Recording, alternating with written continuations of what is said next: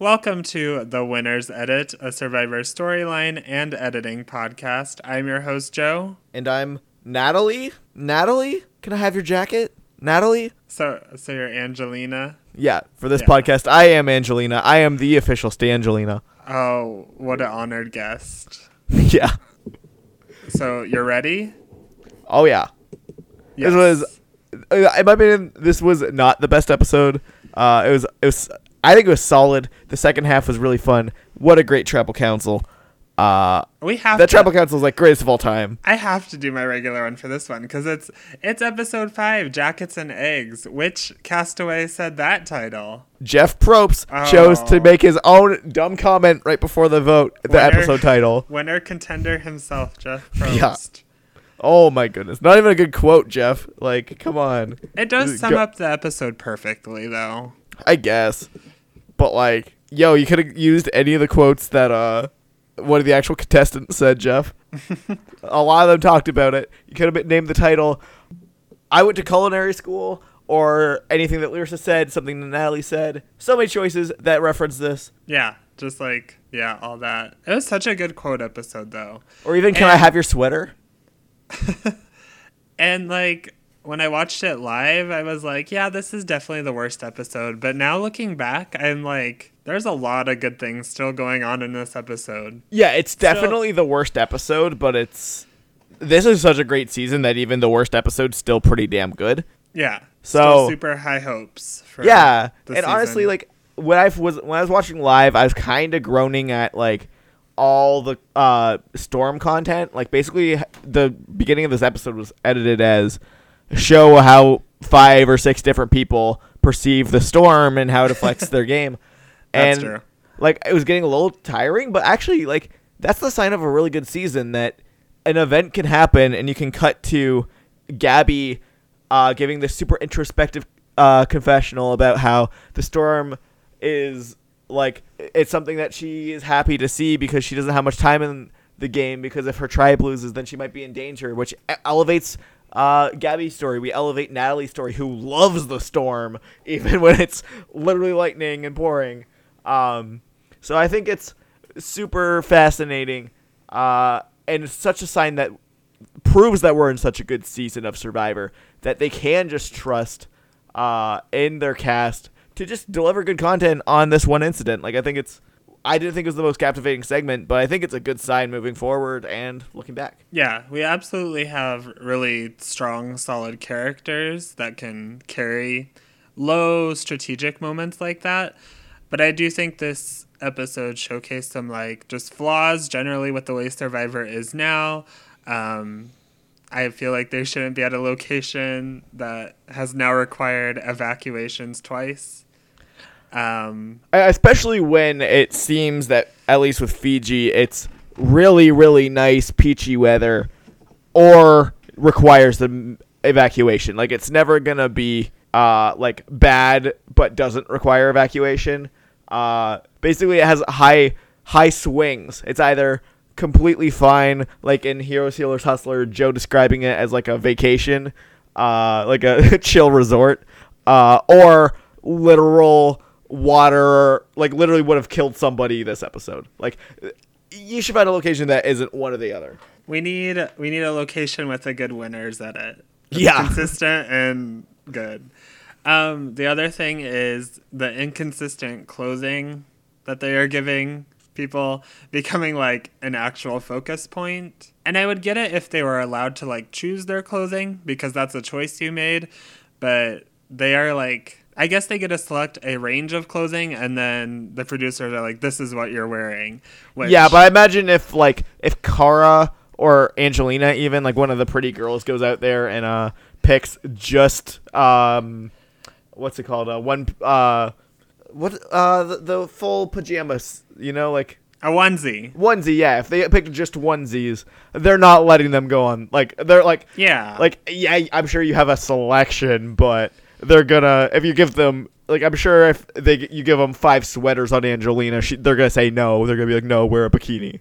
Yeah, there was an article on Reddit earlier today that was talking about, like, how that was part of the reason Purple Kelly quit in Nicaragua, was that she had to wear like really skimpy clothing the entire time, and it was a bad weather season. So I think that's part of it. Yeah, I'm all in favor of everybody getting a jacket or no one getting a jacket or something like that. Yeah, like some like Hunger Games, like equal level, like jumpsuits or something. Yeah, like, I mean, I actually, I loved all the jacket content in this episode, so maybe I'm being a little hypocritical. I don't want this to be a common thing. I like this as a one iconic episode that they opted to. I think it was the right call to edit this way instead of, like, really making it a strategy thing. This was a fun, lighthearted moment, which I love that it seems this season is not afraid to just edit the episode. It's like a comedy almost. Yeah. I love that. And that, honestly, in my opinion, from Dan finding the idol on, was extremely top-tier Survivor watching. Yeah, for sure. Before then was just so slow, and like having the reward challenge. Like, doing Storm into reward challenge into commentary on Storm was awful back-to-back, I think. Bad pacing. Yeah. And then I think the last problem I might have is the challenges. Like, for me, it just felt like both were just a lot of physical stuff, and then the puzzle was the great equalizer, but I'm kind of tired of the puzzle being the great equalizer. They weren't even puzzles, really. They were like skill things. Carnival games. Yeah, carnival games. I prefer puzzles to carnival games because at least you can kind of predict how someone's going to do. Yeah. But yeah, these challenges were whatever, kind of mediocre. I kind of liked the snake thing, but... Oh, yeah. I like that would be cool to play with, but... Yeah. It's just one wrong move and you're, like, back at the bottom, and, like... I don't know. It seems very hard to be skilled at. They certainly weren't particularly captivating challenges. The one thing I'll say about the challenges, I absolutely... And we'll get to it more with Gabby later. I absolutely love this editing choice of making Gabby's story the story of she can't lose a challenge.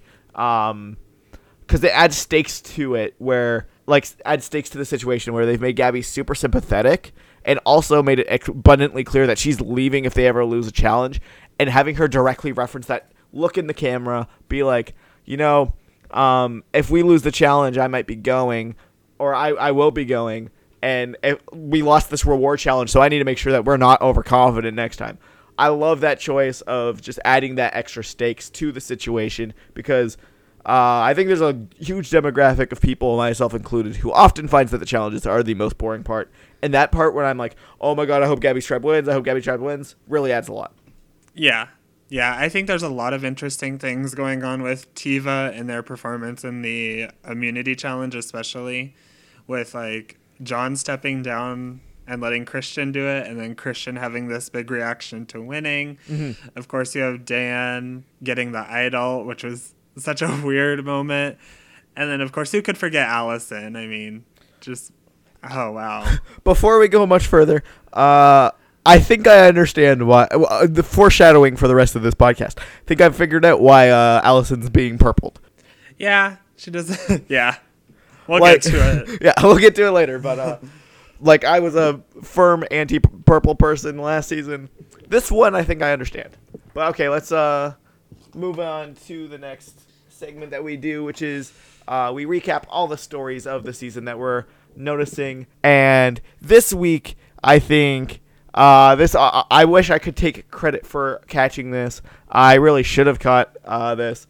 I think maybe the story of the season is in episode 1. Jeff Probst is doing his little speech about sort of the qualities of what a good Survivor player is and what the game's about. And he talks about how the difference between David and Goliath and Survivor in general is the naturally charming versus the socially awkward.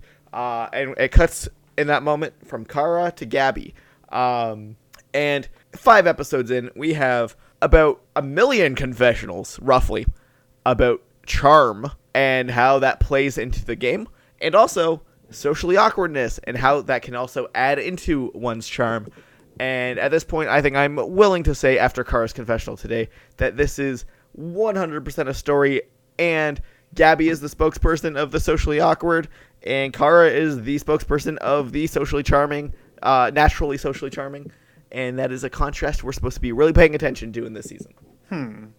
I definitely see it. Like, almost everyone across the board is either shown as charming in some way or awkward. And it's not just like the Gabby type of socially awkward, but if you think about how Natalie is, she's awkward in a different way, and it rubs and rubs and rubs at her tribe until it finally gets her voted out. But I Even don't know John. if I'm as... Yeah. John refers to himself as more socially awkward than he might seem. In this episode, Christian's charmpocalypse. You have so much, he said charmpocalypse. You have so much reference to the idea of charm and socially awkward, and I feel like it actually hasn't taken a strong stance on which one's better, and that's very interesting. I think John is an interesting point because he always is bringing up how he's a mixture of both. And I think maybe that's the answer. It's a good old, well, maybe neither. Maybe neither extreme is correct. And Christian is also a good spokesperson for that as well. Yeah. So when you say Kara is for the social charm, I'm really hesitant to say that's a good thing because it could be a bad thing. Absolutely. I'm not so strong on Kara. Foreshadowing for later, but I'm definitely much higher on Kara this week than I was in previous weeks. Way higher, in fact. But yeah, no, like, and looking back, like, you have that wonderful sepia-toned at night moment between Christian and Gabby, where Gabby is pleading to Christian, being like, "You're just so much more charming than them." They're so confident. Like, that moment also plays into it. So many of these biggest moments play into this theme. And I agree that John and Christian stand notably as the people who are firmly in the middle. And Kara and Gabby stand as the people who are firmly on the polar opposites. And the minute it makes it clear which one is winning, or like which element is winning, which philosophical power is better, is the minute I think things will be very clear. But I really think this is the main theme that they're going for right now. Yeah, I think you're right. We should have cottoned on to this way earlier because, yeah, it's very apparent in so many people's games. Yep. And it's also kind of peculiar because I don't know how this occurs, but I feel like charm is not a common word used on Survivor, but everyone is talking about it for whatever reason in the season. Yeah. You've got people with Southern charm, like Nick, or I think Davies brought it up, so. Yep. And yeah, then again, Kara's first confessional talks about she's a cheerleader, so she knows how to charm people. All that kind of stuff, super apparent, and definitely something to watch out for in the future. I think we finally hit the nail that we were missing in previous weeks, but that's not to say that there aren't other stories that we have going on. So obviously, the old staple from the start has been the whole turning your strengths into advantages. What is the advantage? That whole thing, the difference between a David and Goliath. And I'm not sure how much it was super relevant in this episode. I always try to point out where people bring up their lives, and I think in this episode it was Lyrsa talking about her experience as a chef and knowing what to do with the eggs versus Natalie.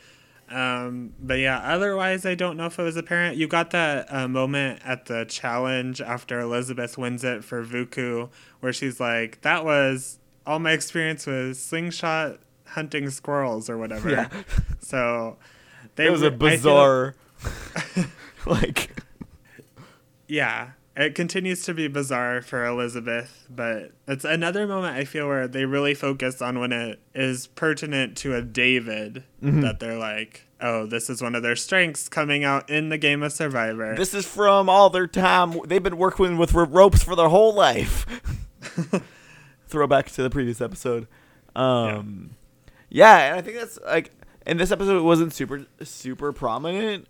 But yeah, they didn't really argue too hard to define the difference between a David or Goliath this episode, again, because it was kind of cartoonish. It was kind of the downfall of Natalie episode.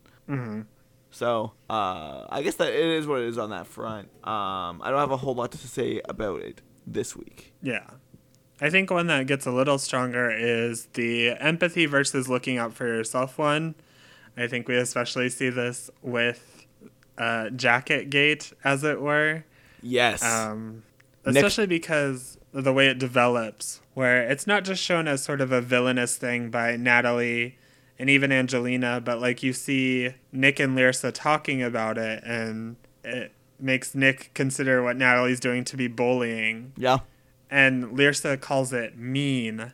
Yes. At the tribal council. So I think, I still don't like this is such an interesting theme for this season because I think you're right. Like, this episode was all about it. Like, the Jabeni tribe's entire kind of story was about, like, this whole situation. And it makes it super interesting to me, anyway, that the person who was kind of portrayed the most empathetic was almost brought down for it in Angelina. Like, she was, like, Jeff Probst refers to her as the mediator, and yet I think she came out of this episode looking tertiarily like mean and a bully. And I think that's very interesting. I think Angelina's a difficult one for me to process right now.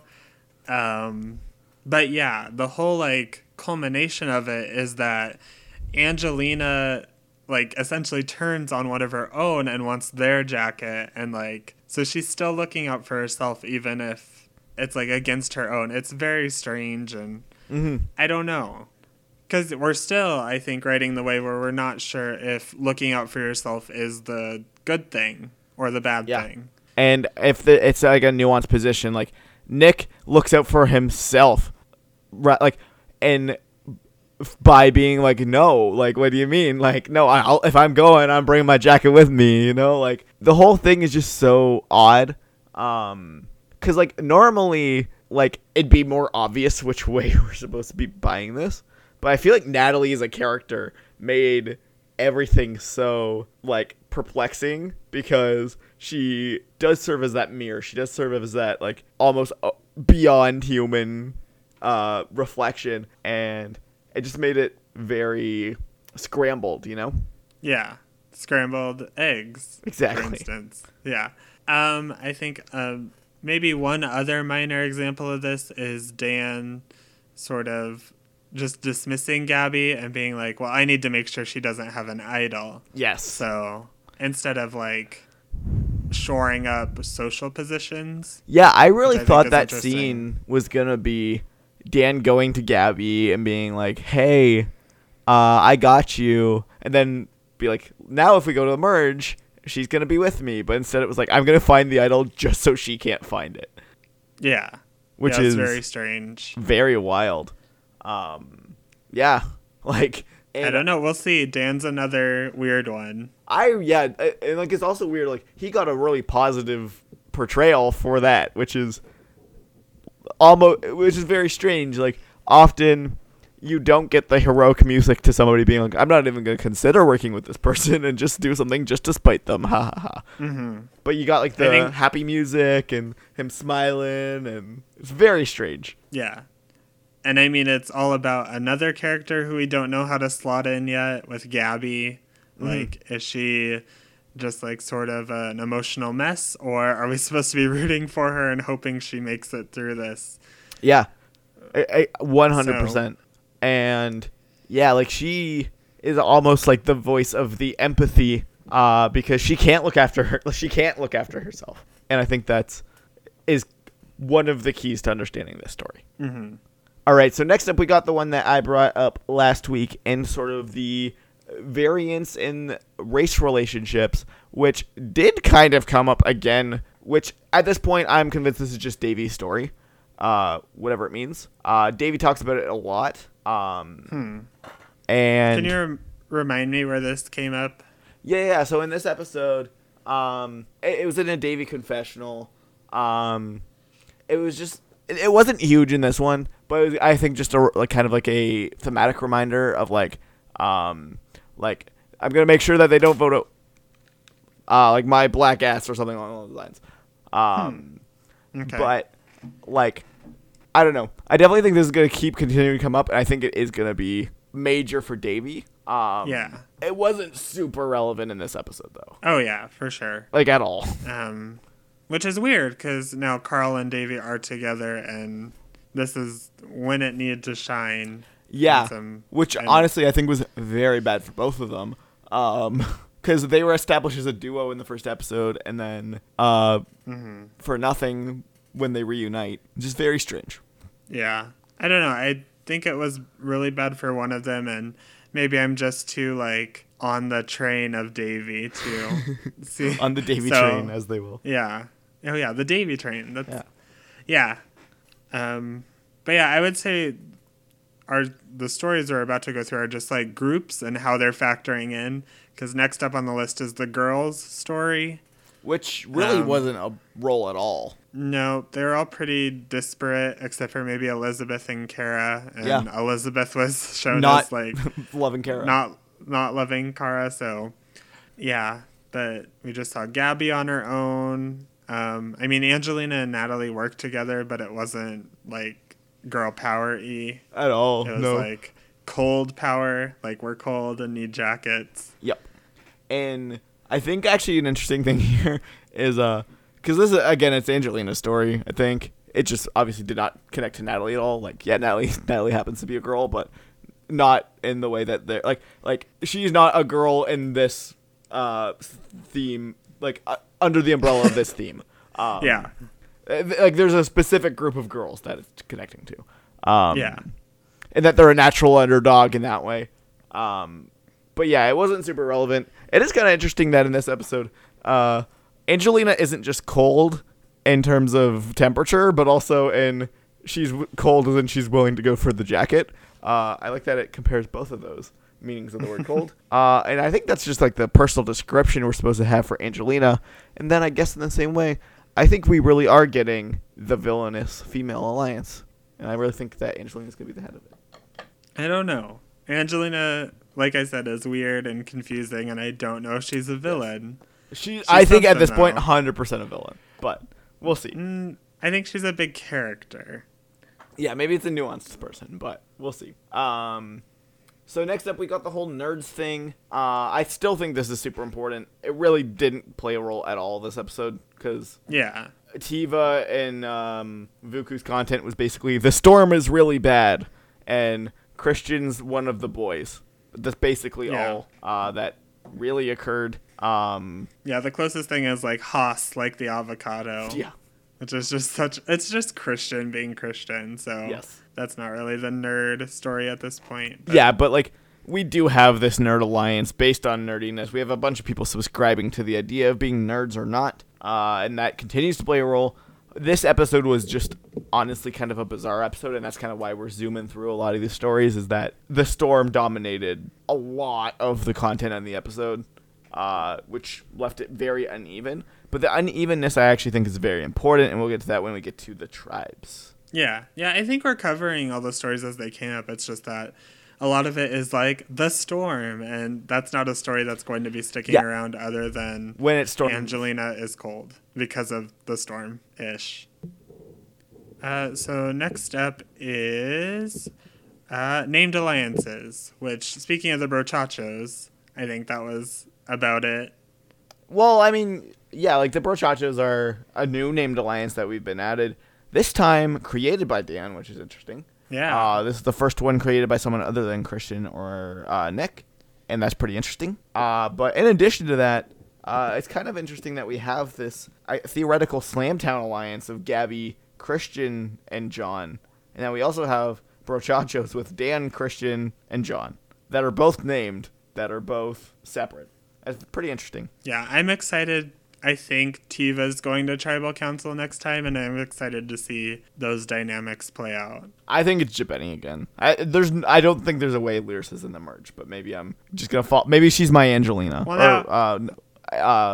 Angela, sorry. Oh, yeah. Now I kind of just want her there because she has great reaction faces, and whatever story they'll let her play, I'm here for it. She's okay. She's okay. I feel like she doesn't really have a story at all, other than people thinking she's the weakest, but she's not. Yeah. So I guess that's what it is for me. The only other thing about this named alliances thing is, I mean, obviously Nick pays off big time by having his named alliance in Mike. And that's basically all how it was shown. It's like, oh yeah, named alliance, they're good. Boom. Now Natalie's gone. I could do with less air guitar. Speaking of Natalie, we'll conclude our stories with the conclusion to her story, which is Natalie as a mirror. And She's never the center of the drama. Cue or great Lyrsa face. So, like, yeah, I think maybe the mirror just turned on Natalie itself, and it's like an infinite reflection, and she was destroyed. So, yeah, it was good while it lasted. I'm glad Natalie had a story, I guess.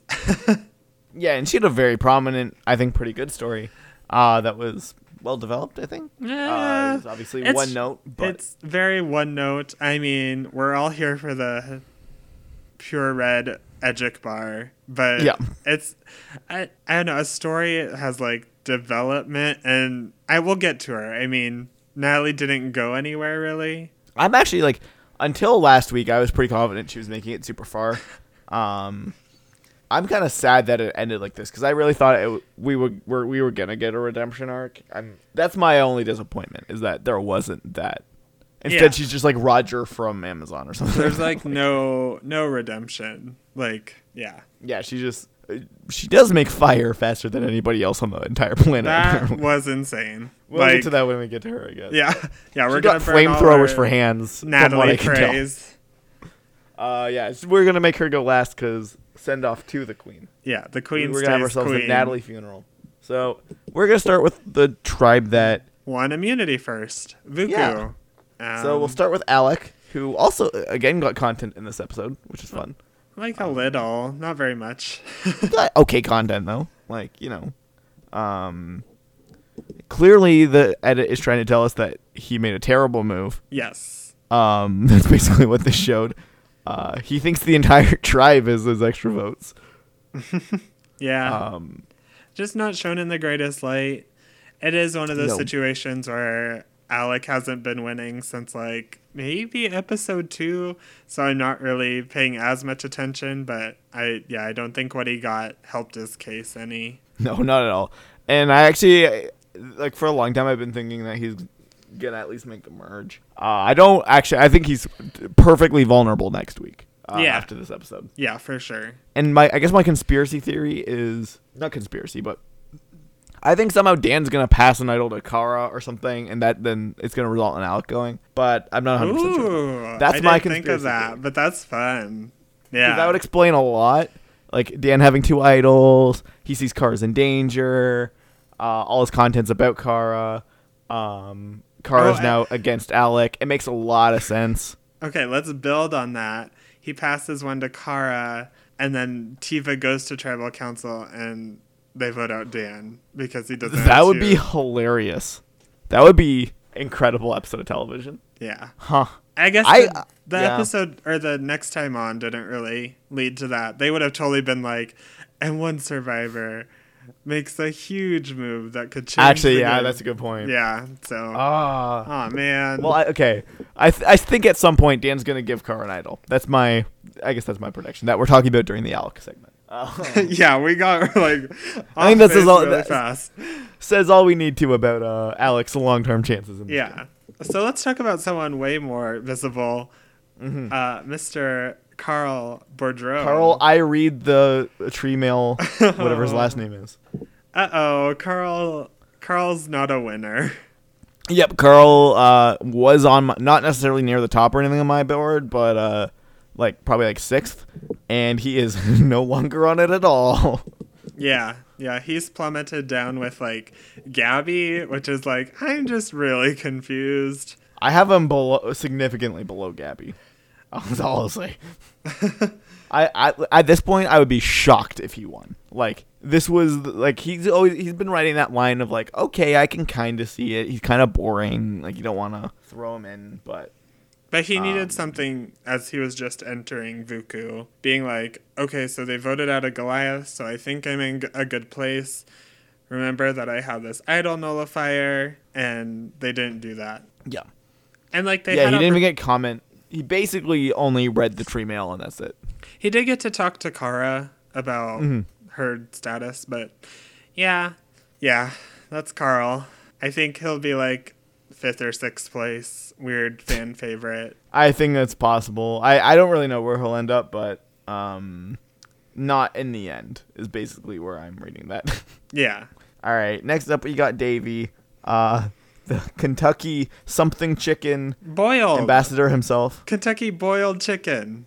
Oh, boiled chicken. I literally rewatched that clip like 15 times and could not figure out what he was saying. You said that in the group chat, and I was like, okay, you'll like this'll click for you, but apparently not. Like, nope, yeah, not at all. Like Kentucky fried chicken, so Kentucky boiled chicken, because they can't fry chicken on Survivor. I heard bowl. I kept hearing bowl chicken or bald or something, and I was like, I don't get, like, is it because they're not taking off the feathers or something? Like, I really didn't understand what he was saying, but yeah, that makes so much sense. That makes so much sense. So yeah, he just had weird content this episode. Like, this is the first time where I've been like, oh, he might just be like a fun character. Like, he might just be. I feel like the editors boy. were really doing things to make him seem relevant in an episode where he wasn't relevant. So yeah, he's still my number one pick. It's like hard though. He still doesn't have the relationships everyone seems to expect. Yeah, like, while this episode was really bad for Carl, in my opinion, because he was invisible, this is almost equally bad. Not equally bad, but still pretty bad for Davey, because the one thing I kept saying, like, this entire season is, like, yeah, he doesn't have any relationships, really, but he has that duo with Carl that was explained in the first episode. And where did that go? So that kind of sucks. I guess you could potentially argue that Davey-Kara scene was, if they continue to work together, that's a good sign. Yeah, but we saw Cara Elizabeth, not Cara Davey. Gosh dang it. No, but yeah. I want Davey to win now. Yeah, Davey was my number one last week, and I am a little bit less sure after this week, because unless his duo is Cara, and this was a sneaky way to do it, where Elizabeth believes in Alec and Davey believes in Cara, and that's maybe the story of next week, and then it's Cara who survives, Davey wins out, happiness ensues. Then I could see Davey winning, but it's pretty bad that his number one ally swapped to him, and that ally was invisible, and he didn't talk about him. I think part of the problem, too, is we're seeing a lot of big characters in the other tribes that definitely have longevity, and we're not seeing Davey attached to them. And so, yes. I mean, I guess that's not necessarily, like, the worst, but it doesn't usually mean you're winning. Yeah, for me, I'm now more on the idea that Davey is just going to be like a fun character, probably makes it really far, does some cool stuff. I think he's our Michael Yerger. But anyway, I guess that's I don't know about Davey. That one. I don't know. I like, for me, it's just like Davey just reads like now I was like, okay, I'll give him till this point, and it feels like he didn't cross the line that he needs to. But I mean, I don't know. I could, like, don't get me wrong, like, he's probably fourth on my list. It's just he went from first by a decent margin to quite a bit lower. Yeah, I think my problem this week was that my list is starting to narrow down to, like, people I don't want to consider. Like, oh, like, this person might be in fifth on my list, but they're not really, like, someone I'm heavily thinking will win this game.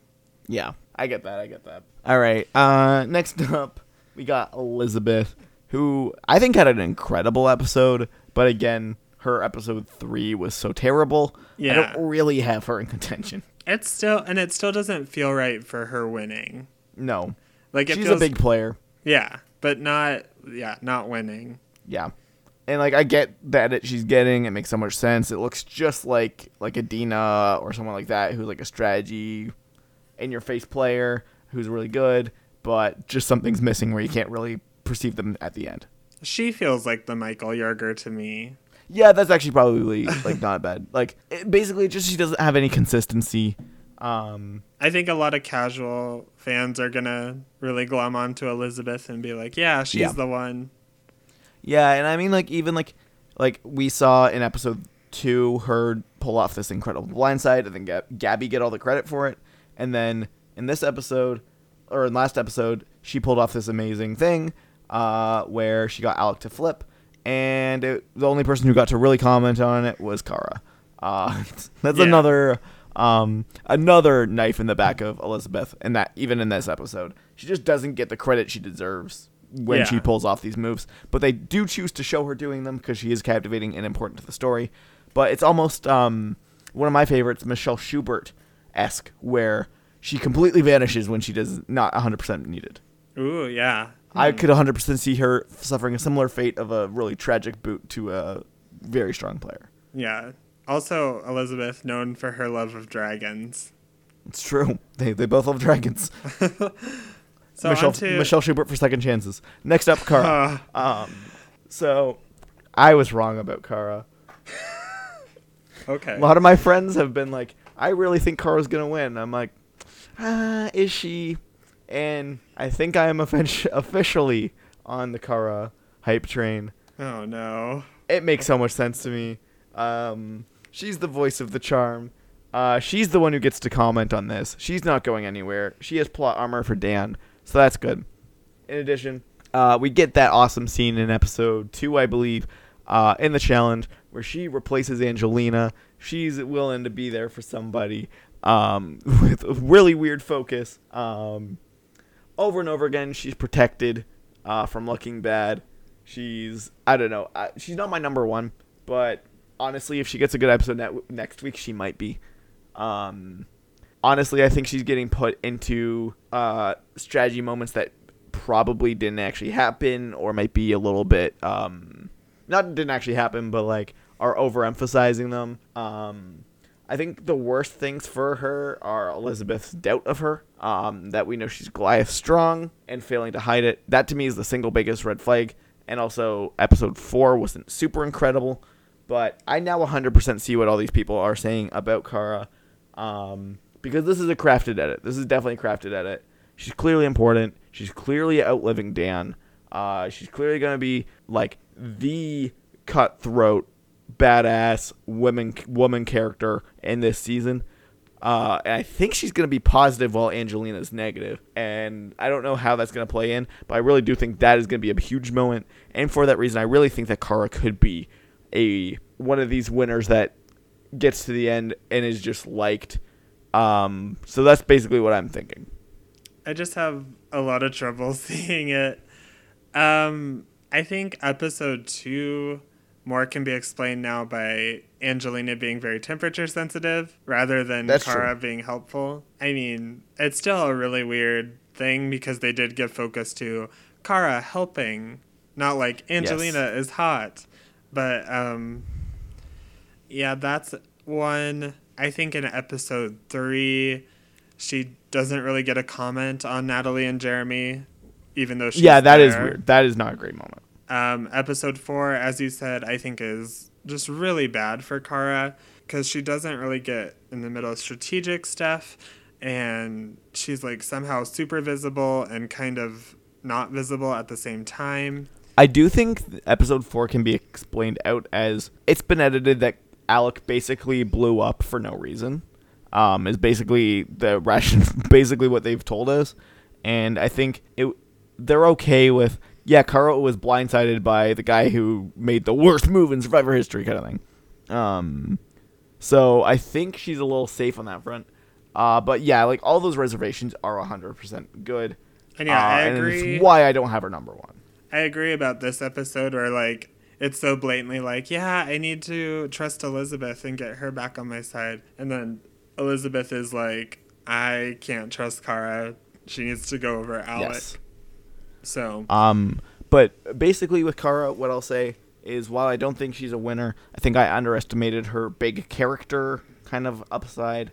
I think Kara is 100%, maybe not 100%, pretty close to that in the end game with a real shot to win. Whether that is the winner or someone else, I don't know, but I think she's there. yeah, she feels like kind of in Kellen's place, someone who's going to be a big character through most of the merch. And I say all these things, and like the seasons got so weird that Kara's like 5th on my list, but she's the one I just don't want to like consider because I think there's so many problems going on there. But and I also think, I don't know, personally I would be a little bit disappointed if Kara was the winner, just because I like a lot of these characters a lot more. And I think this is one of these weird seasons where a lot of the characters have good upside. Yeah, and I mean, Kara has surprised us, and we're saying that. Like, we thought Kara was going to be a super dud. Yes. And And I think another thing is that her being tied so much to Dan is still an interesting thing.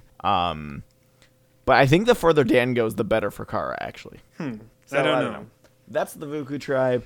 And it's interesting that they got to comment on, like, they got the pre-tribal scene and everything. And it was basically just about Kara. I think things are looking pretty good for the Vuku tribe. But I don't think as good as the Tiva tribe, which we'll get into next.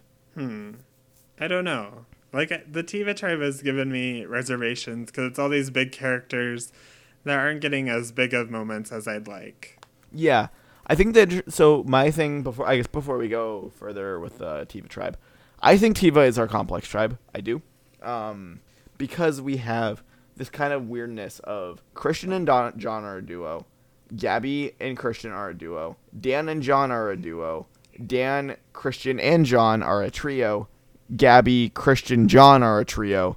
We're getting a lot of like interpersonal relationships in this tribe, which is comes off a little weird when there's only 5 people on the tribe and one of them is invisible.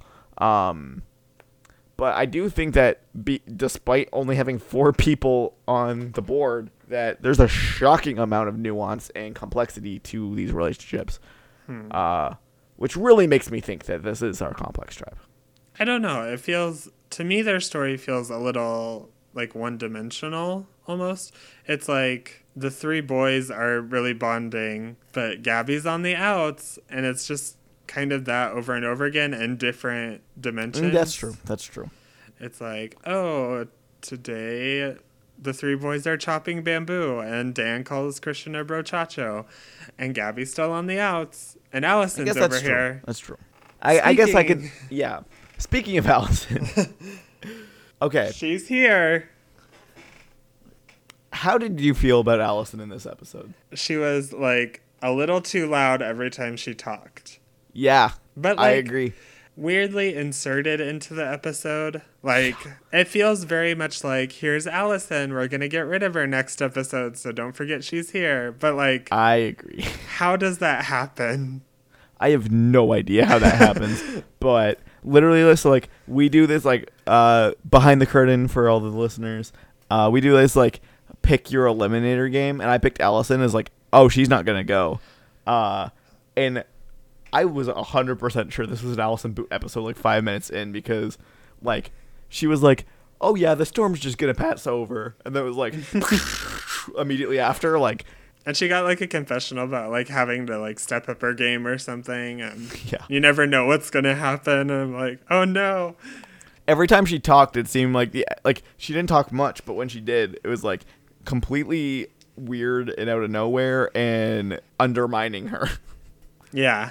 So, I really do think she's our next Boot or Lisa. Like, I just can't imagine. Like, I don't know. I think you're right. Like, I think they inserted her. I had a friend message me and be like, wait, who's Allison? This is a reintroduction so that we can boot her next episode. Yeah. Yeah, I don't know how this is going to happen, but I think it is. Yeah. Not winning. I mean, I guess I can see it where, like, if Allison and Gabby are teaming up, maybe word gets out to, like, Christian, who then says it to Dan, and then because Goliaths have gone anyway, they're just like, welp, Goliath Strong is dead. So... Yeah. They, like, appease Christian for this moment and boot Allison. Imagine how bizarre it would be if Goliath's majority on 3 tribes ends in only Goliath's leaving post-swap. Like, that is bizarre. Isn't that what happened in Millennials versus Gen X? No, Millennials versus Gen X was, there was some tribes that were Millennial majority and some that were Gen X majority. And they, every time the majority left. Yeah, okay. But... This is different in that it is in the same way, but this is different in that one tribe is the majority in all 3 tribes. Like, every tribe had a Goliath majority, and every tribe is booting a Goliath, from what we can tell. Yeah, that would be really interesting. I don't know if, like, the 7 Davids could then bring it back together for merge. I don't know. Yeah, like, if this somehow ends up in a Goliath getting begonged, like, that's bizarre, but yeah, I don't know. Allison, honestly, I found her kind of grating. Yeah, personally, she has kind of like a Kathy Griffin voice. Yeah, and she says a lot of ums and like I get why I genuinely understand why they kind of took her to the backseat, especially since I really don't think she's gonna last long.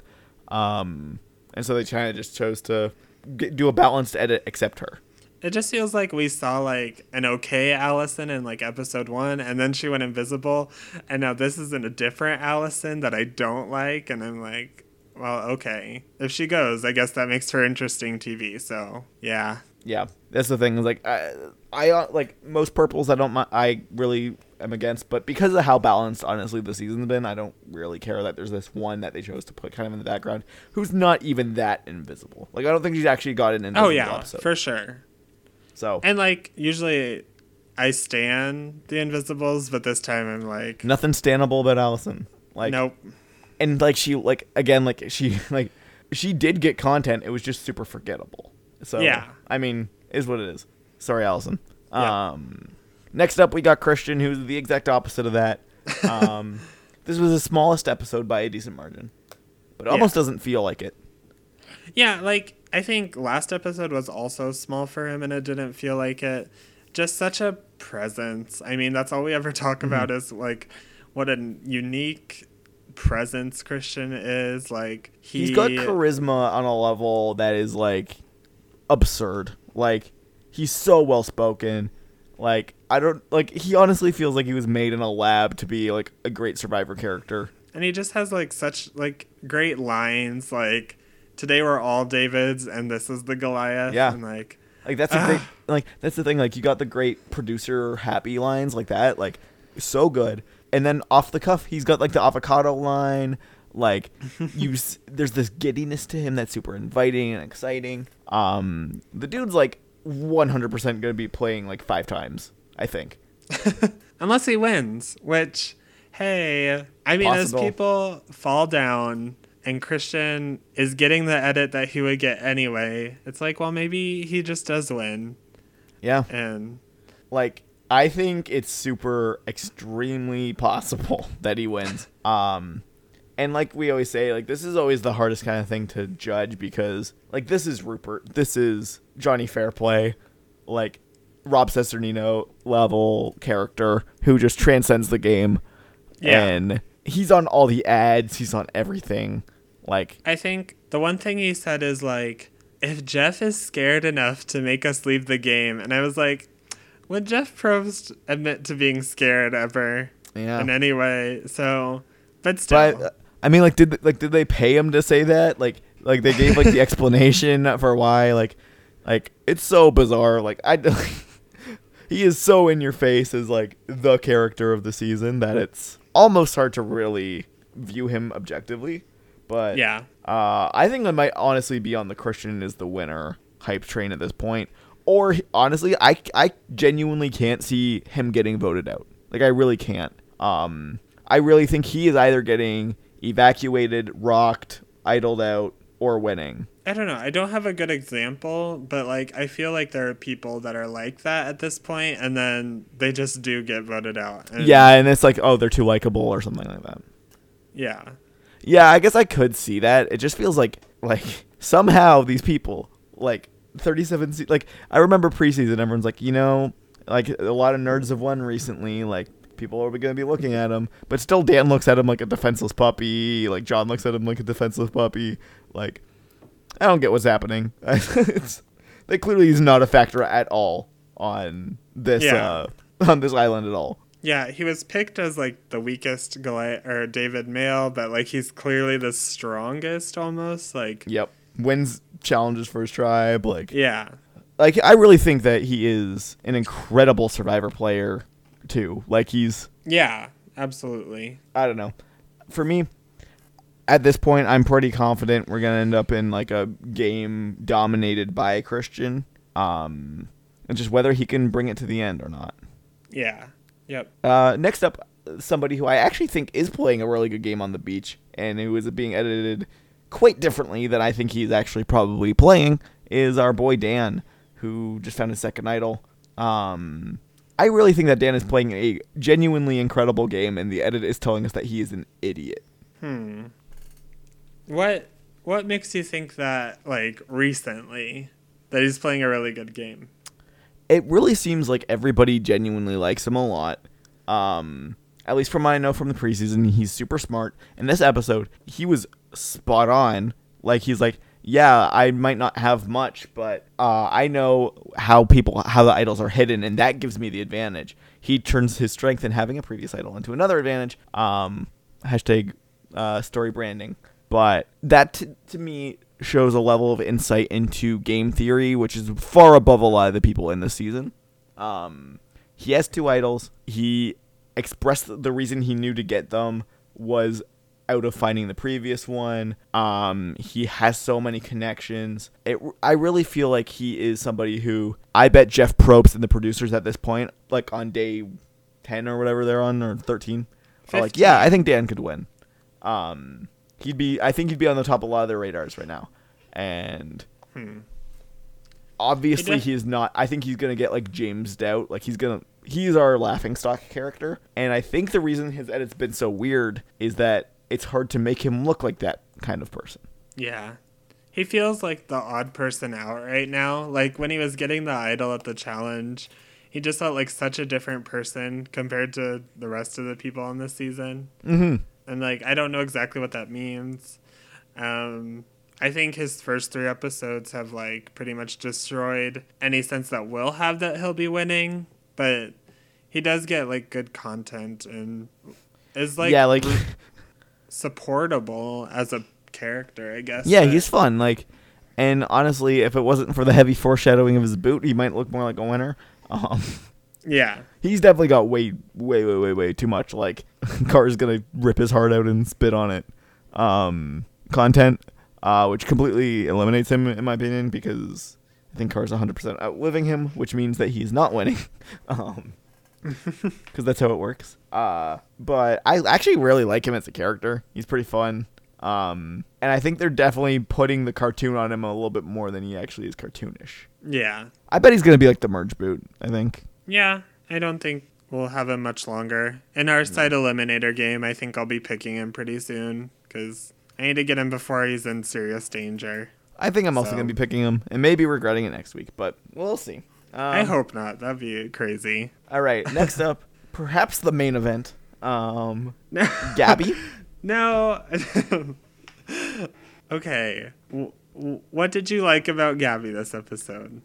So, Gabby continues to always have a story, always be able to comment on everything. And this is the first episode, so all season we've been like, Gabby just is like Aubrey's first episode, but we're 5 episodes in and she's still Aubrey's first episode. This was the first one where she got a rebound. Skies are looking better for Gabby, and she knows it, and she's articulating it to the camera. We're getting it on confessional. And I really do think that this could be the story of Gabby, because like a frequent thing for the characters like this who have kind of like an emotional thing or whatever, it peaks and drops and peaks and drops. Gabby's had consistency. Gabby has a clear story that's sympathetic to the audience as to why she's upset. It's not just she's stressed. It's not anything like that. This is the first time I feel like we have this kind of story where the person is actually sympathetic and is actually explained in a way that makes sense with the actual actions that happened. And I really do think this could be the story of Gabby rebounding. I really do think this could be the comeback story for Gabby. So okay, and I genuinely think that Gabby is a top candidate to win, even though it doesn't seem like it. Oh no, I just don't think I saw as much in this episode as you did. Like, if she had got what we've seen in the next time on Survivor in this episode, like maybe. But I feel like it was know it's coming. It's just not moving fast enough, I guess. Like, this episode was her being like, oh, the storm, like, their son, it's all going to be okay. And then she got a lot of content about how if they lost still, she was going. And it just isn't, like, I feel like we'd see her trying to do things to avoid that if she were winning. I agree. And I guess my thing is somehow deep in my heart or something, in the way that this story is being told, I feel like it's the story of how Gabby outlives Christian. And I think we might be watching the weirdest Natalie Jeremy situation ever. Where I think Gabby's going to pick up the torch of Christian somehow. Oh, no. However Christian ends up going. Which, again, I don't think is going to be a vote out. Because 10 minutes ago you just said he doesn't get voted out. I don't think he's getting... I think... This is my thing. I think Christian is going to leave a little bit sooner than people expect. Not pre-merge, not anything like that, but probably like maybe second or third in the merge. And then I think Gabby is going to pick up that torch. I don't know how Christian's leaving, but I think it's going to be something outside of the factor, outside of his power. And then I think Gabby is going to be the new Christian kind of thing, like front and center. I really think that is what we're getting. But maybe I'm crazy. Gabby's definitely also my favorite, so I definitely have this like bias. But I just like she wasn't shown very well in that episode 3 after Jessica was booted. Even in episode 2, she is. But okay, but in defense of episode 3, I agree that was a bad episode. But it was set up a story. It set up the story of Nick throwing Gabby under the bus. I don't think that story necessarily resulted in Nick winning. That's the kind of thing where it was bad and that Nick was that's something that clearly had to be foreshadowed and explained in that moment. So to me, when it's a story building negativity, that's significantly less bad than just like in the moment negativity. And it was negativity that was specifically explained as a lie, right? Like Nick was like the perpetrator of it, and he's blaming it on Gabby. And I feel like that is just going to be the start of Gabby's second arc. Her rebound's going to come from like surviving the Nick blame or something like that. Like I really can see the world where Gabby ends up in the end, and like I don't know. That's the thing is like for me, Gabby and Kara being those two spokespeople of these two things, I really think that we might be watching the story of socially awkward somehow being better than so naturally charming. But I don't know. I don't know, because we have so many people who are a mixture of both, and it feels like that's true. To say that one of the extremes is the winner, and someone who is truly so extreme at being socially awkward. Like, I mean, it's time for your weekly, like, hate on Gabby segment, but, like, she's so, like, I don't know, maybe I'm, like, being hypocritical, but I feel like I could do better than Gabby does, just, like, dealing with people and the game. I mean, maybe not, but she's really like, what's the word? Just haphazard and unsure, I guess. I just feel like she's always been shown as aware. So, like, even this week, she's like, we can't be overconfident. We have to win this challenge because if we don't, like, I'm going home. And then we get the segment of Dan being like, yeah, if we lose, Gabby's going home. There's always the explanation beforehand. There's always the rationale. But there's Gabby, nothing done. Like, I'm going home if we lose the challenge. But I really think that what we might get, I can see the winner montage of it being like, and, Gabby prospered on the David tribe and managed to pull off this amazing blindside. But Nick saw how dangerous she was, how manipulative she was, decided to plant seeds of dissent. And then Gabby swapped into a tribe that wasn't great for her, but she managed to get a lucky break, turn her strengths into advantages, win some challenges for her tribe, and managed to keep their egos in check enough that she managed to make it to the merge and prosper. That kind of thing. Like I can easily see that being the dip in her winner montage, and it makes a lot of sense to me. I'm not saying she's my number one. Oh, she's not your number one? That was the impression I was getting. Okay. No, so for me, I think I have some combo of John, Gabby, Kara at the top. Okay. And Christian 4, and that's basically my list that's kind of changing like I really feel like one of them is winning. I don't know which one. I probably have Gabby third. Okay, like I mean, she's just still so weird to me. I can't. Like I said, she's down there with Carl, where it's really weird. Yeah, I really don't think we've ever had an edit like Gabby's at all. Absolutely not. Like, definitely not one I can remember or anything even close to it. And for me, generally, when I see weirdness, I see potential winner. And that's where I'm leaving her. Like, looking at her edge bar, for me, it's a different edit every week. And it's like OTTs and CPs and MORs. And like, that reminds me of Crystal Cox, who is also like a different edit every week. And I don't know. I guess some people thought she was winning as well. But like, that's Gabon. So like, that's a... Yeah, Gabon doesn't count. Gabon is the... Yeah. So, I don't know. An interesting character. I like her. I don't think we've seen anyone really like her. Like, even Aubrey. Like I said, Aubrey, like, came out of it so quickly. Yeah, she is Gabby nothing like Aubrey at this point. Yeah. Like, really, I think she's almost a new archetype. I guess she kind of looks like them, but she's not like them. Yeah. And I think it's super fascinating. I love this. I just love every time she's on camera. She's fantastic. She was on that rock, which, for the rock, did you see that she was sitting on it pretty comfortably now? Like, it's not... Okay, yeah, when I first watched it, it looked like... I was watching it, and I was like, how is she sitting on that rock in her confessional? Like, it literally looked like she was, like, in the most uncomfortable position of all time. On second watch, it was a little bit more natural, but... Yeah. It is what it is. Like a cozy rock chair. Yeah, it was a more comfortable looking rock than I thought. Speaking of the rock, he was a wrestler. Also a wrestler, yeah. So, on to John. Not a great episode for John, but not a bad one either. It's just like, I get it as like an undertoned winner's edit, but like, it's John Hennigan. Like, what are we doing? Like, this is too light.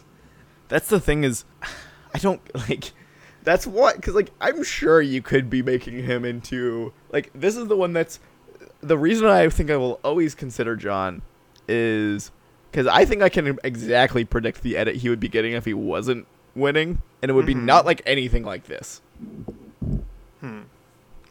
Yeah, it just feels weird. Like, part of me is like, oh, what if John goes next episode? Like, I don't think there's a chance. I really think, honestly, this might be extreme. I think John is either Brad Culpepper losing in Game Changers, or he's winning, or fourth place. I think he's in the top 4. Yeah, maybe. I don't know. I had cooked up a scenario where he went as like the last pre-merge boot, but I don't remember it. So, but yeah, he's like number 4 on my winners list, but like, and I'm already like hesitant about having Kara as a serious contender, and like John's even up there, where it's just too like there's nothing to it. So I don't know. Something needs to happen like next episode, especially if like Allison and Gabby are starting to work together. Like, I agree. Like, he does. I definitely think there's a chance that John just like completely peaks at the merge episode, gets like CPP 5, and is like the power player who doesn't win. I think it's very possible he's like the Dominic. He does have that like unresolved storyline with Natalie, which I actually think. Oh yeah, that's actually something I want to bring up. That's actually super good in my opinion for his winner chances. Because it's a pattern that we've seen a lot recently, where, like, for example, Ben and Alan and Triple H. Ben refers to Alan as his number 1 ally, just to be able to show Ben doing some strategic stuff. I think it makes so much sense to have show John doing that, to just show him as a strategic person that keeps him away from all the drama of the Goliath tribe in general. It makes a lot of sense, honestly, if he wins, that they would hype up the Natalie connection. Natalie's like never the center of drama. So exactly. Then why not show like that strong Angelina connection? Because in the Alliance of 6, he's with Angelina. Well, okay, so my take on that is that's all, we're meant to laugh at that. I think that was negative foreshadowing. Natalia thought she had Alec, Kara has Dan, and Angelina has John. We know now that one of those turned out very badly. And I think we're both very confident that Kara Dan's going to turn up very badly. I can't imagine Angelina and John are going to be friends in this game. You don't think so? I I think don't. because you brought this up last week, and I think your theory was that it would flip the script and John would get out Angelina. Is that right? Wait, pardon, sorry? I think last week you said that this last one would sort of like flip the script and John would be the one getting out Angelina. Yeah, I think that's very possible. I think it is extremely possible. I think we're going to have... I don't actually know which way it's going to go necessarily. I think John's going to come out on top, but I think we're going to have a John and Angelina, like, quote-unquote breakup to serve that showmance fear. But, yeah, no, I think that's what we're going to get. I don't think we're going to get John and Angelina working together. I think the results are showing that that's a doomed alliance. Yeah, I don't really know where John ends up. It's so much less than I expected that I don't know what exactly they're doing with him. Yeah, but it's so crafted and so protected too. Like, that's the thing is, like, to me this almost looks like you know, the hypothetical of like, what if Philip Shepard won Redemption Island, and it's like, oh well, we wouldn't have seen a lot of what he did.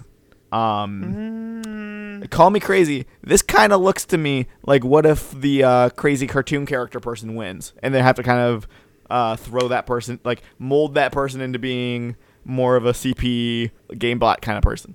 I feel like Philip was so like, I guess he didn't win though, but I feel like John is very clearly doing positive things and like people like him.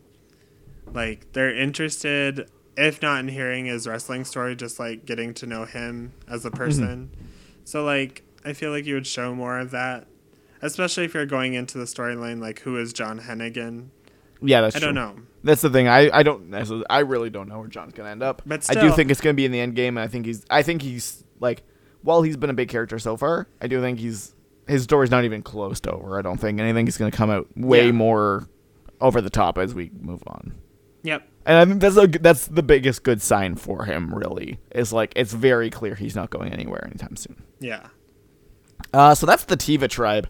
Currently, my prediction for the Complex tribe, but for a Complex tribe theory, you do have to consider all three, or the entirety of the period, like the entirety of the era, or whatever you want to use. Yeah. So it doesn't necessarily mean that, but the people who make the most sense as winners to me are all on that tribe, specifically Allison. It's a lot of people playing. It's a lot of people playing really well, and so it's interesting to see them all stacked on one tribe. Yeah, and I really don't think there's.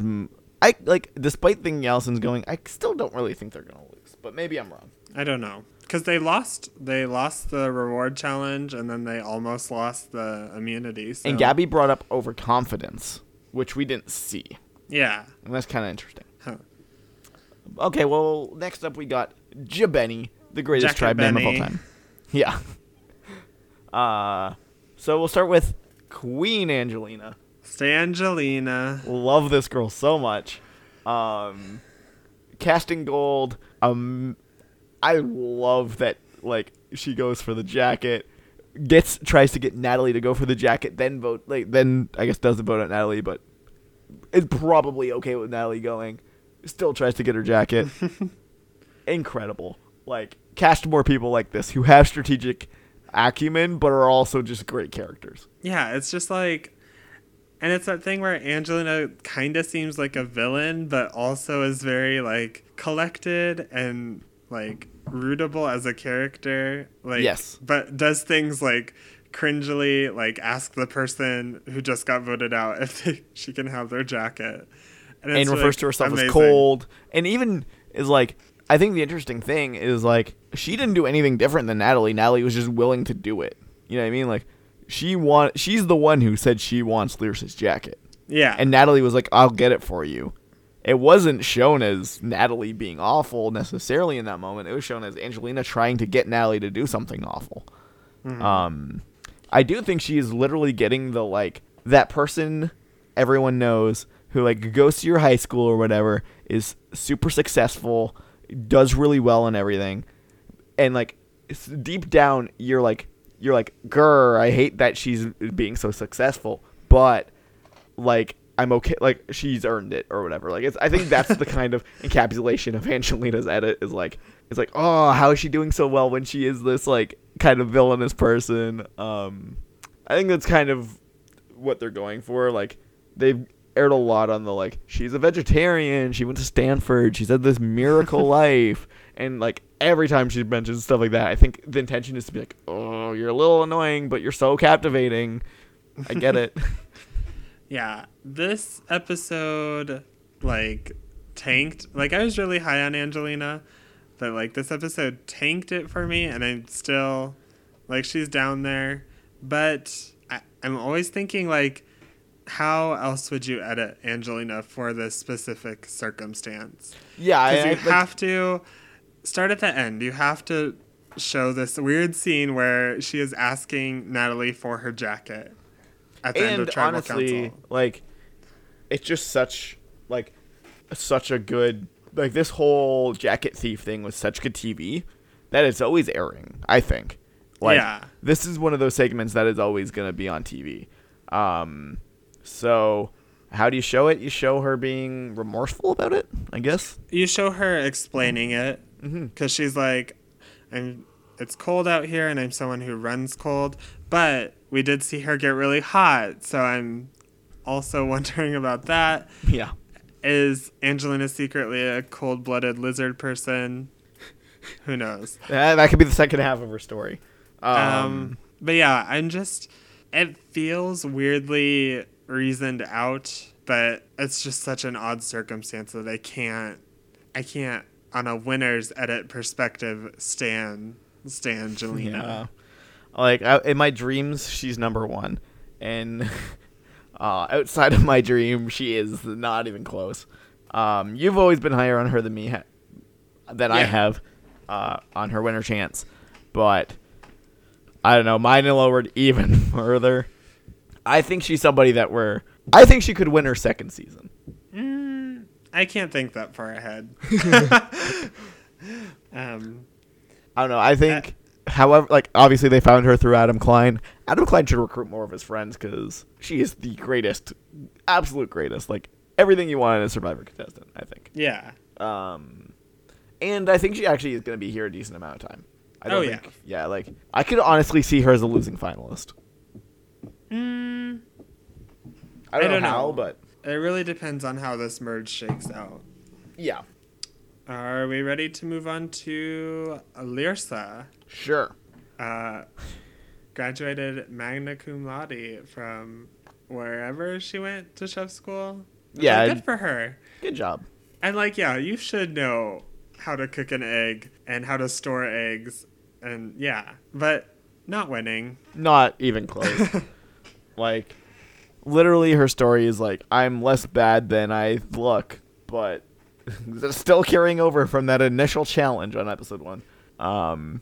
It's a super, like, people are saying that Natalie's content was one note. Lyrsa's content is the epitome of one note the entire season. Like, there's not even anything beyond just, I'm slightly better than I look. And I don't know. I don't really love her as a character either, but I really like Lyrsa. I think she's interesting whenever she shows up on the screen. I love how she like talks, and like her reactions are great, and she's just pretty genuine and a good character. But yeah, her story is really about her just like squeaking by and all that. So yeah, I agree. Like, I feel like it's gonna be the story of like she got farther than she should have, but it still wasn't very far. Is basically what I think. I hope we see some merge Lyrsa. I honestly hope not, because that would mean I'm like, honestly, I like almost, unless it's Allison, I think I like everybody in the cast more than Lyrsa. Huh. Or in Carl, I'd be okay if Carl left, but Carl's not leaving. Like, the only realistic person who could leave over Alice or Lyrsa, and I'd be happy, is Allison. I think if Alec left, that'd be okay. I actually like Alec. I think he's pretty captivating. I like that he's just being edited as a goofball, like a dummy. It's always fun when you just have somebody who, like, the edit just, like, rails on. It's fun. Mm-hmm. So, somebody who I've been kind of a long time considering, but never, kind of just on, like, my, like, backbench of, like, yeah, I guess I could see it, who I finally eliminated is Mike. I really don't think there's a world where Mike wins and gets this edit in this episode. Yeah, I think I said a few episodes back that as people drop, Mike just gets better and better. But I think last episode we said that Mike doesn't really have big moments of content that are really memorable. And I think that continued this episode, and now I think Mike's on the decline, where the longer he continues to be, like, mostly unremarkable, like, the worse and worse he gets. I agree. Mike's someone who's up there for me, because, like, it's not really a flawed edit, but it doesn't have any, like, good parts either. So, yeah, that's where I stand on Mike. Yeah, no, like, for me, there's just no chance he gets... So in this episode, he was the swing vote. Like, we didn't get that at all. We just got him. He's voting Natalie. It could have been a moment for him to be. He could have got Angelina's edit in this episode, and then I would have really considered him as a winner. Instead, he just got the I'm over Natalie, over the top kind of like she's bad, I'm good, blah blah blah edit. Yeah, it wasn't very. Yeah, I know we're supposed to stay Goliath strong, but this person is bad for my game. Like, typical swing vote stuff. Yeah, we could have had him considering, because you know that's, like, 100% they asked him, are you sure? Like, can you weigh out the pros and cons, blah, blah, blah.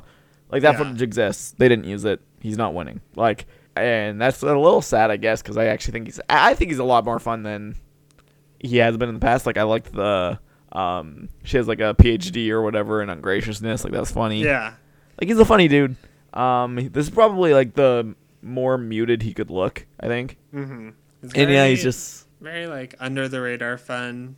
Yeah, gives the funny one-liners every now and then, and that's all. Yeah, I have no idea where he's gonna end up, honestly. Like, I think he's making it really deep, but not winning. He still feels like Dr. Mike. I really think he might end up literally in Dr. Mike's position. Like, they might just reuse. Like, they might have just left the like footage on, like they might have just had a template, and they're like, all right, so he got a confession. Like, I actually, that would be kind of fun to do. Like, if you like did Dr. Mike get a confessional in this time frame, like this 5-minute span? Did Mike get one? Because I feel like their edit is like literally spot on together. Yeah. Obviously Mike's gone to tribal and Dr. Mike didn't, but other than that, I don't see a meaningful difference. Yeah, that's just the way the tribes. Yeah. If it's a pagonging, expect Mike to be the last Goliath. If it's not, I don't know. I don't think it's going to be a pagonging, though. I really don't think. I guess because one of the stories we should have mentioned, honestly, is Nick's story, which I guess we'll just tuck in parallel, is that a David can't win this game without a Goliath. Nick's mentioned it multiple times in Confessional and on the beach, and I think that's super important. But at this point, Mike is just Nick's second vote. Yeah. Nick was winning if they're going to the end, and I think that's a possibility.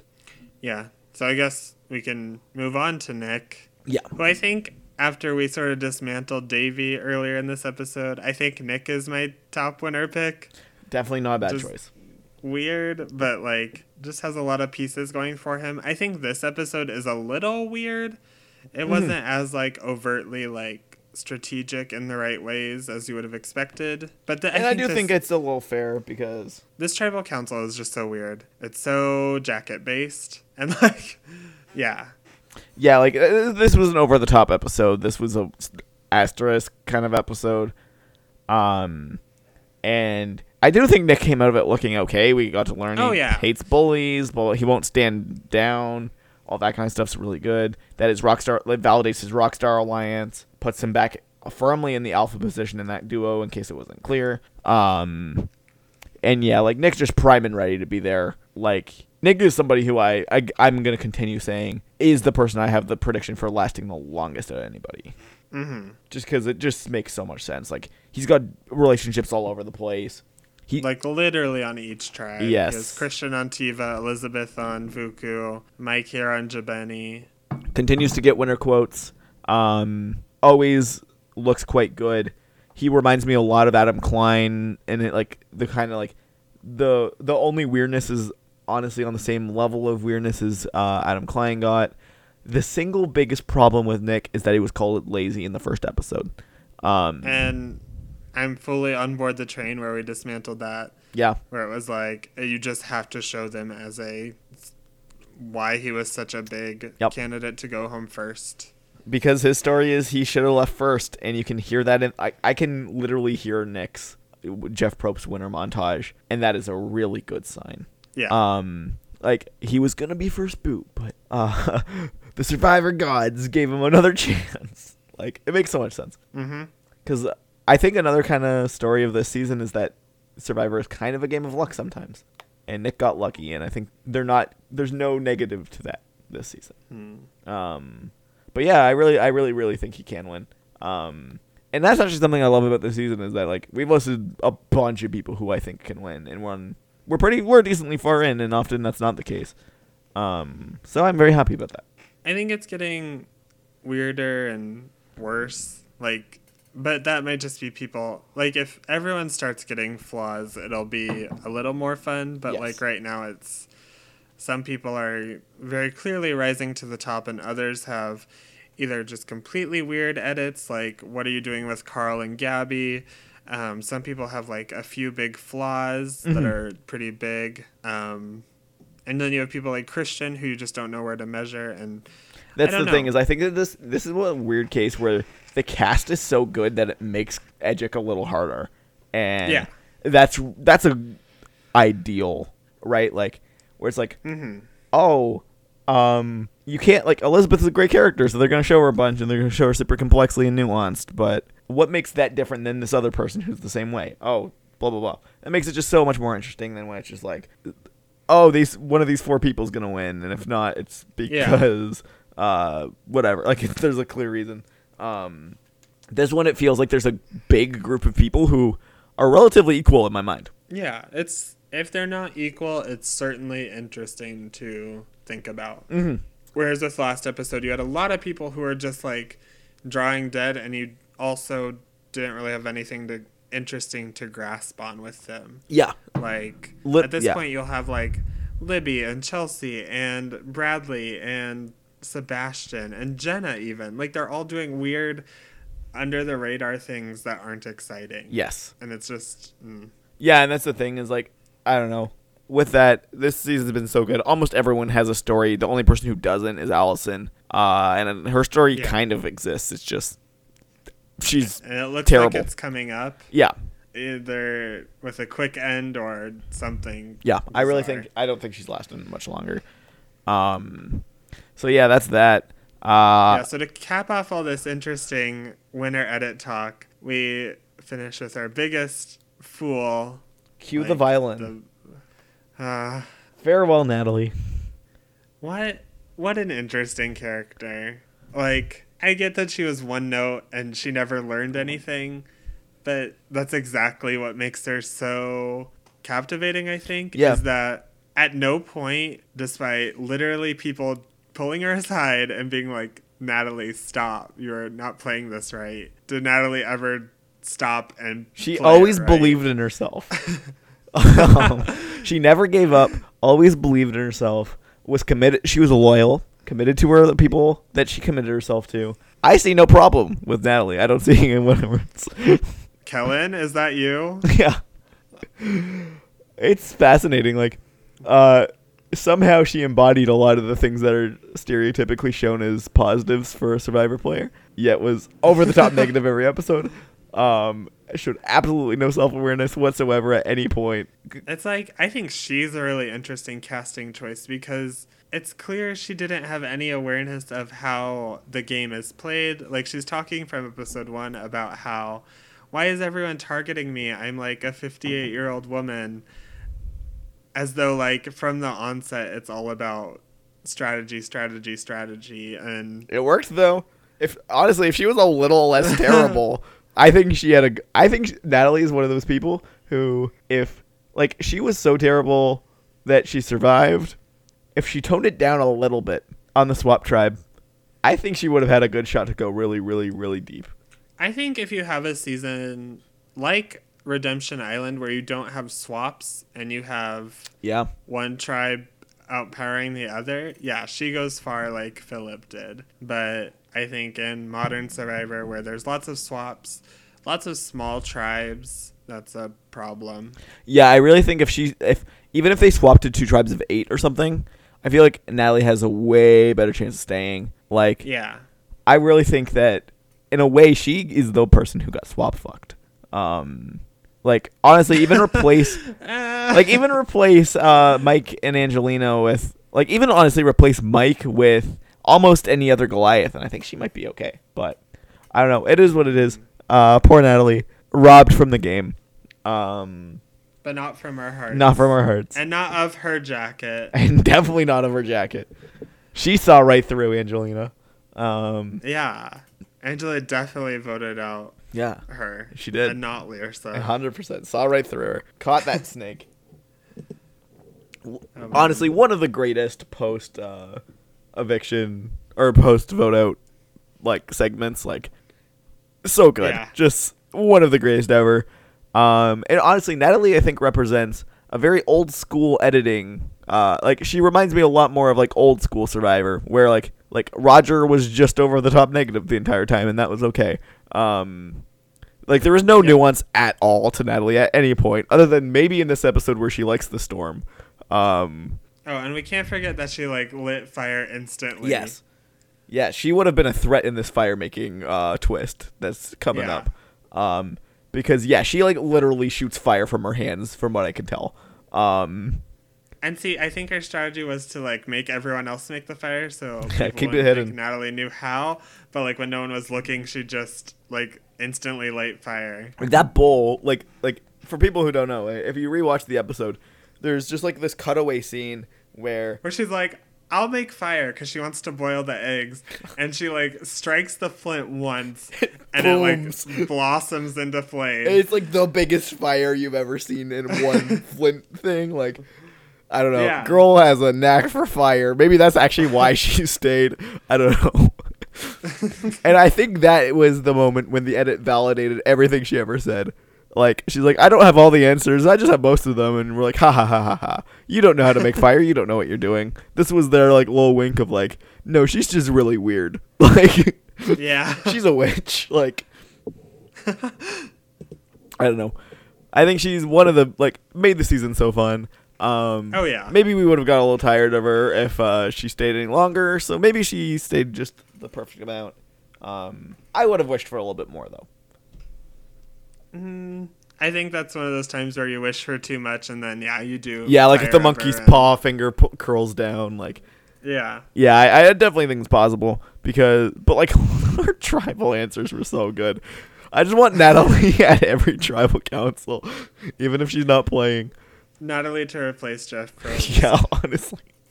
And the best part was when she just cut Jeff off, and then he's like, "Oh, go ahead," and then she started asking everyone questions one-on-one. She I think she did make a pitch for why she should replace Jeff Probst. Oh man. And yeah, that's it. Farewell, Natalie. I'm wearing a red shirt today in your honor. What's the red shirt for? Over the top -5. Oh, okay. I was like, why aren't you wearing a jacket? Yeah. Lime green members only. So yeah, that's Jabani. I guess if they go back, maybe Lyrsa goes. But they made it sound like it'd be Angelina. Mm-hmm. And I don't know. Yeah, I really don't know. It's gonna be fun, but we'll see. All right, Joe. Who is winning Survivor 37? David versus Goliath. Jeff Probst. He got the episode title quote. So, like I said, I think Nick is my top pick right now. I feel really unsure. Last week, I was all aboard the Davey train, and I was like, Davey's doing so good. Wow, it'd take a lot, but I guess this was a lot. I mean, Davey's still up there. Christian's up there. It can't really say anything wrong. And then it's sort of people I don't feel so great about, John, Kara, Mike. Yeah, that's about it. Fair. As far as people I want to name. Who is my number one? Let's go. Why is it pulling me to Gabby? Let's do it. Let's say Gabby's my number one. Forget what I said earlier. Perhaps irresponsible, but it just feels right. Next up would be some combo of Christian and Davey and Nick. What happened to Kara? I don't know. I don't know. That's the thing. Is honestly, that group of people, Kara, Davey, Christian, Gabby, Nick, John, all are almost equal in my mind, and that frustrates me to no end. Normally, I'm pretty good at cataloging my ranking, but mostly out of this is what I would love the most is the new story that we've never seen before, and Gabby somehow pulling it out. And it's the only one I could really see happening in my mind, so that's what I'm going with. I like that though. That's what makes us like so different. Is that like you will like flip everything, and like pursue wild things, whereas I will like hold on to things forever, and that's great for I think this cast. Yeah, like that's the thing is like I'm just in amazement at how well they've managed to genuinely make me be able to see the path of the winner in my mind 6 people. But there are some people who like honestly I think for casual audiences would still be in consideration. Obviously they're not thinking about it, but like I think subconsciously everyone ejects, they just don't realize it necessarily. And I think it's kept it open for a lot of people to win even in the casual mind. Like I was gonna mention that like our eject, who's not necessarily casuals, and we post there. We love you guys. Love you, our I'm saying they just happen to be in the line of conversation, but they have put a different winner contender also for every episode, and I think that's great. Yeah, it shows how good the season is. Who's their number one right now? The last episode they had John as their number one. Ooh, I'd be okay with that. Like everyone knows, I would love that. I definitely think it's possible. But they also had it was like really close because they do like a number. Yeah, it's a percentage. So I think like John was at 3.85, and then their fourth contender was like Davey at 3.81. Okay. So cool. It's super close between like those two, and then Christian and Nick. So. Okay, so they're not really considering Kara and Gabby. That's interesting. On Unspoiled, number one is Kara. I haven't looked at Unspoiled all. That's where I'm mostly at. If I don't know. At Hiplop, maybe it's just it's like a lot of barriers. Like I have to log in. It's a lot. Aragic is already logged in, and I can just browse anytime. For me, I am so obsessed about no spoilers whatsoever. Anyone even potentially maybe being spoiled. That I like to stick to Unspoiled, but whatever. Our Edgic actually just put in a thing saying they won't let that's people super cool. Yeah, that's great. They won't let people who browse spoilers or whatever to post, which is excellent. So, who is leaving next? Joseph. I think is a wild last pre-merge episode and Allison goes. I think Allison goes. And just watch Lyrsa go after I've predicted her to leave every episode. And we're left with a fascinating merge. Like, all 13 of these people are great. Yep. If you dump Allison, like, I don't particularly like Lyrsa, but, like, she's a way better character than Allison. Get Allison out of there. Perfect. You can merge. think of, like, every member of this 13's story through the pre-merge. Yes. Like, and it's a concise line. You can put one sentence to it, and it makes sense. Yeah, they all have a story. I have no idea what the alliance necessarily is going to be. Like, yeah, the logistics are the biggest sticking point. Yeah, and that's fun. Like I kind of have a picture of who's going to be there near the end, but I don't have a picture of how and like it doesn't even be confirmed. Like, there's a lot of people who I'm like, yeah, they're either making it really far or they could just get randomly blindsided. Compared to like another season that I, like, at this point, I was pretty, like, oh, I love the balanced editing in Triple H. But it was super obvious to me, anyway, that the final 4 I called on episode 1. This one, I don't have anything like that even yet, despite its balanced editing or anything. Like, no one's, like, really coming off like they are, like, destined to be in the end and just which one's going to win. So I find that super fun, and I just love that I could honestly, like, no one looks like a losing finalist to me necessarily. No one looks like a goat, and that's awesome. Yeah. I would say if the other 2 tribes are going, it's probably Alec or maybe Lyrsa, but, like, I have this creeping thing that we haven't had our shock pre-merge boot yet, and I'm like, what if it's Angelina? Oh, no. That's not even... let's cut that. Let's not will that into existence. Angelina's bulletproof. Come at her. She's got 5 idols. Angelina, one of the rare people I would be okay with winning like Ben. 0 jackets. Yeah. She left her idols in Dan's jacket, unfortunately. Oh, that's more jacket. Yo, jackets are our theme in this season. Mm-hmm. We should have put that in our story. Jacket Watch 2018. Yeah. The winner is going to have a jacket. The winner is wearing this very jacket. The winner's jacket. New podcast name. All right, so that concludes our show. We have a website at thewinnersedit.wordpress.com. There's a contact form there where you can send us some nice messages, or if you want, you can spit some Natalie Napalm at us if you want us to fix anything.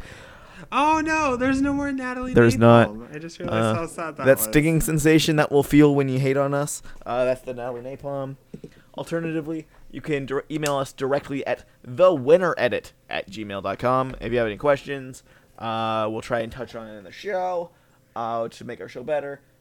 There's no S on that because we can't afford it with the Googles. New episodes are Fridays, Saturdays, or Sundays, whenever we have time to record. We share on our Survivor, our Edgic. Share with your friends. I'm sure they are missing out on a fun Edgic podcast. We're on all major podcast catchers. If there's one that you're using for whatever reason and we don't show up, let us know. I'm pretty sure we have all covered. Review us on iTunes. If you want, we have show notes. Read there. We'll put any helpful links we can think of in there. And with that, all I have to say is, Natalie? Is there any way I can have your jacket? I can have your jacket? Natalie? Natalie?